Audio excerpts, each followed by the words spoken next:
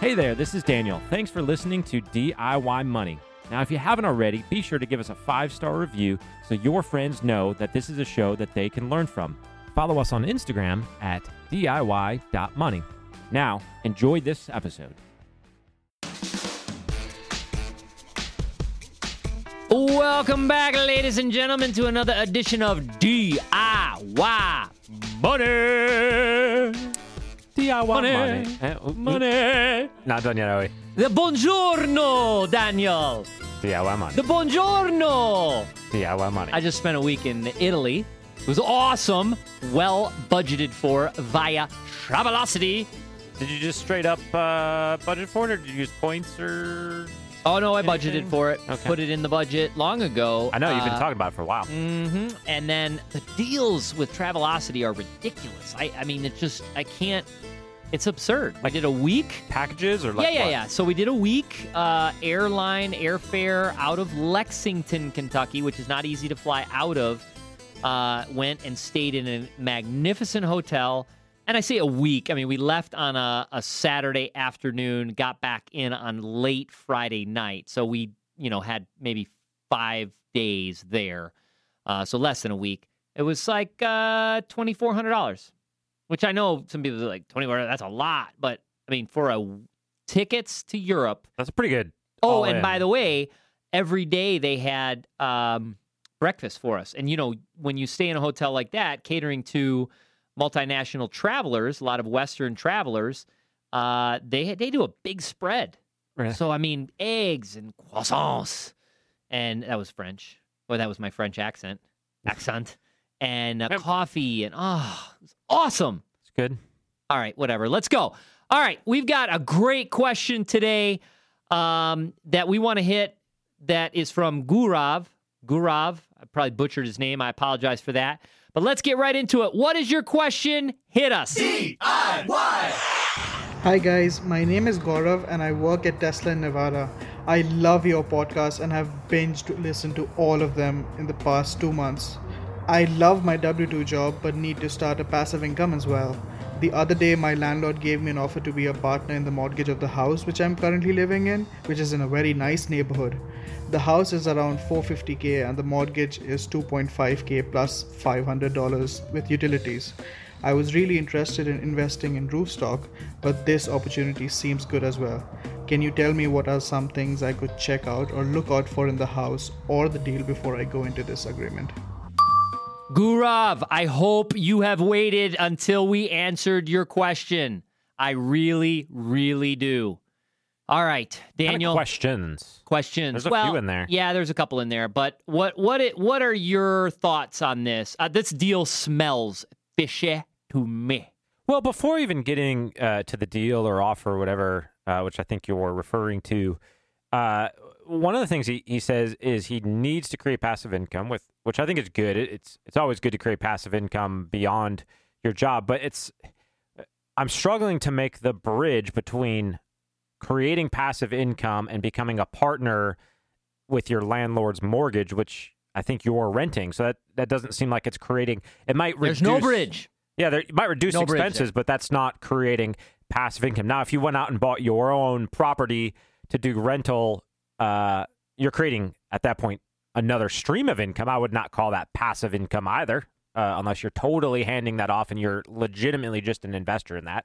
Rental property is active income, unless you design it very, very passively, in which case the margins tend to shrink. So if you're looking to create passive income, I would say kudos. I'm going to start there. Really do your research, do your homework, find avenues that are scalable and good and fit your temperament for passive income. That could be things like dividend investing. That could be setting up an online business in such a way that it's able to be automated. That could be investing in real estate, but hiring a management company and so forth to where you are legitimately just the money for that. All of those would be great avenues for passive income and diversifying your income stream between your job and other things, which I would say is a great DIY money move. Now, if we're talking about getting into sort of a deal or profit share or mortgage share or investing with your landlord, I guess I would I can't give you personal advice here. I don't know the entire situation. You gave us some of the numbers and so forth.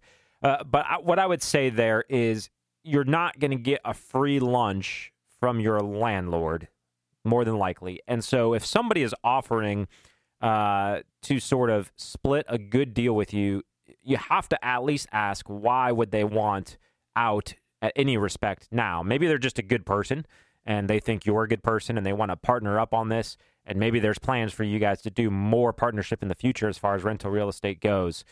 But if that's not the case, if it's just, hey, landlord is, all of a sudden willing to kind of part ways with part of or the entire property, that to me smells more like maybe his confidence level in this property going up more or rents being able to go up more over time is starting to diminish. And so he or she, with the experience of knowing kind of the history of this property, the history of the rents in the area and so forth, is going, you know what? This isn't a terrible time for me to cash out on part or all of this. I think it's actually a great market right now for landlords who have rental properties, generally speaking, in a lot of areas, to start selling down on some of those, unless they just have sort of a ridiculous kind of deal on that. Because at least in our area, and I know many others throughout the country, the rents are not proportionate to housing prices here. What I mean by that is if you bought the house today at market rates in most places, the rent that you can get in the market rate right now is not the ratio that you would typically want for sustainable long-term investment in rental properties. And so with that said, if that's the mindset that he's going into, and again, I don't know specifically the area, the neighborhood, et cetera, but if that's what he's looking at, if he feels the same way that I do about our local area, it may not be the best time to get in. Gaurav, I love the question. Daniel's spot on. I think it's great you want to create passive income. Go out and create passive income. That could be, or additional income. Doesn't have to be passive, right? I mean, go out and start waiting tables at night and create, some additional money. I don't know. Go back to our podcast with Matt Carlett, who does merch on Amazon. Learn more about that. But if you want to create income, I applaud that. Bravo to you. Get after it. I think it's wonderful. This deal stinks to me. I don't like it. It smells. It smells fishy. What is that smell? It's quite pungent. It stings the nostrils. Because like Daniel said, this is an environment, a seller's environment in real estate. And one of the things that concerns me about the deal or the way you're approaching it is you're approaching it from mortgage versus, payments, etc. And I want to shift a little bit, and I want to share with you, and this maybe a variety of our audience already knows this. I am not a rental real estate guru by any stretch. In the past, I have had rental properties. It is not for me. I am not one who fixes toilets and yada yada and whatever. Now, if we go through a massive recession and portfolios become available, I would be very interested as long as I could have a management company, and that's another discussion altogether. But there's a general rule of thumb when you approach a rental real estate deal to keep in mind, and it is called the 1% rule. The 1% rule. And it goes like this. You want to buy a property at the value where, let's see, how can I say this? If you do a reverse calculation of the rent to come up with the property purchase price so that you will make money. For example, if rental rate can be garnered for $1,000 a month, that is 1% of $100,000. So if you were looking at a property and you were saying, okay, I can get $1,000 a month for this property, a good deal, and oh, by the way, and any person in real estate will tell you this, you always make money in real estate on the buy, meaning you're buying it right. You're buying it correct. So if you are looking at a property that is going to garner or can command $1,000 in rent, you would look at capping your purchase price at $100,000. Now, you're not going to find those properties, all right? I mean, good luck finding those properties, I should say. And oh, by the way, the smartest real estate investors I know, they look for 2%. I know this sounds crazy, but there are economic environments where you can buy properties that are, $1,200 in rent, and they're giving them away. That could be foreclosures. That could be just total economic catastrophic situations like we saw in 08 and 09. So in this calculation, the number that you're using when you say purchase price, is that just the purchase price? Or when you say that, are you saying purchase price plus what it needs to get to market, the fixer upper? Does that make sense? Oh, yeah. No, that's assuming all in. All in. So that's the total assuming, cash upfront commitment. That's exactly right. Times that percent. And oh, by the way, you want to have the ability to lever up as much as possible. So if you're going in that environment, you want to have the ability to be a purchaser, to go in and say, okay, I'm going to borrow 20%, or I can put down 20%, borrow 80, et cetera. But no, if you have to then put another 50,000 in and you have 150,000 committed and you're getting 1,000, no way. Now, why is that? Now, that's a general, and again, this is not, I know enough to be dangerous, but I do know a lot of people and have studied this business considerably. And that is because you have additional expenses. Not only do you have taxes and insurance, but you have maintenance, property upkeep, et cetera, and you have to service your note. So in order to be cash flow positive, you want to start at that 1% rule. So it's a general rule of thumb.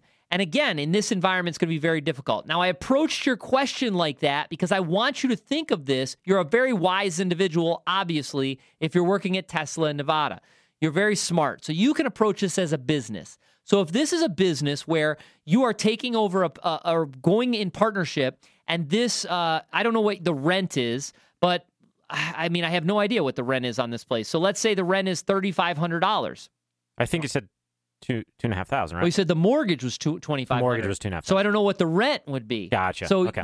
I mean, we don't want the rent to just equal the mortgage because then we don't have maybe they're escrowing taxes and insurance, but we certainly don't have anything for property maintenance, et cetera.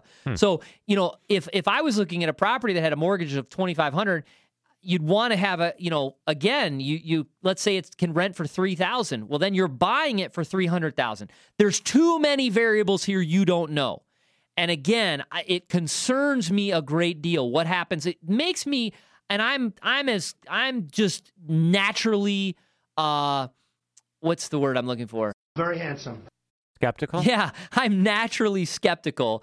And so this kind of smells like, well, somebody doesn't want to maybe keep the upkeep, doesn't want to pay the taxes. No, it's not at all what I would not be interested in that. And oh, by the way, back to what Daniel said, it's not going to fulfill your goal of creating passive income. So segment your question into a couple things. We're not quite sure. We played it multiple times, Gaurav, and we're not sure. I'm going to just say that you meant, buying stock. We weren't sure if you mentioned a specific company or growth stocks or whatever. But, dividend-paying stocks for passive investment, great. Bravo to you. I think that's a great opportunity. Other passive income ventures, great. I think you need a heck of a lot more information, and you need to approach this as if you were buying rental real estate, which again, as a general rule of thumb, just use the rule of 1%. And my guess is you're going to acquire, quote unquote, acquire this property and not even be close to that rule of 1%. So if nothing else, that'll save you in the long run. Anything else to add, Daniel? Yeah, at the risk of being crude, there's a saying in poker, and it's quoted in the film Rounders. Listen, here's the thing. If you can't spot the sucker in your first half hour at the table, then you are the sucker. What that's saying is when you are in a transaction, when you are buying or selling it or something, if you are not confident that you are getting a good deal and that you've run the numbers and that there's some way, shape, or form in this transaction that you are getting a deal and that there is upside, then the other person is probably getting a really good deal. And so just be cognizant of that. Think of that. This is an interesting time, I think, in housing market, in property, because there's a lot of disconnect between various places around the country, probably more so than historically. And real estate is always local, but it is very much now local. There's places that are extremely in high demand, but I have not seen a lot of places where it's just a great environment for landlords to be buying. We, in fact, are renting a house right now on the sidelines, just waiting for the time when we want to be long-term homeowners again. And that's not even to buy something to rent it out. That's just for our personal buying. And we're not we don't live in San Francisco or Seattle or somewhere where the properties are sky high. We're Lexington, Kentucky. But we ran the numbers, and for us, it wasn't a deal. It wasn't a value to when we sold our house to automatically rush in and buy something. So that's where we're at. Doesn't mean that that's where you have to be at. Just do your homework. Make sure that you are getting some level of deal, some level of value when you go into a transaction. Gurab, we love the question. Derek will send you $25 to Amazon. Hey, if you are new to this show, what we just did was we took a question from a voice memo. All you need to do, hit it up on your iPhone, Android. You're going to need an app. Record your voice memo and then email that to us, podcast@DIYmoney.org. podcast@DIYmoney.org. The queue, by the way, is now overflowing, so bravo to you. And you know what? I want to give a special shout out and a thanks to our growing and exceptional audience who has put us as the number 2, love to be number 1, we'll get there, number 2 budgeting podcast in iTunes and in Spotify. So bravo. Keep those, recommendations coming. Keep those reviews coming. iTunes makes it very difficult. You have to search for our show. You have to scroll to the bottom to write a review, but please do that. That really helps us get the word out there, and we're very excited about how quickly this tribe has been growing. So bravo to you, our audience, our DIY moneyers at home. DIY moneyers. Can we use that? Trademark. Yeah. No. Not really. DIY money's trademark, by the way. DIY money is Boom. moneyers. Yep. Yeah, we're not going to do that. Anyways, listen, friends, the secret to success is very simple.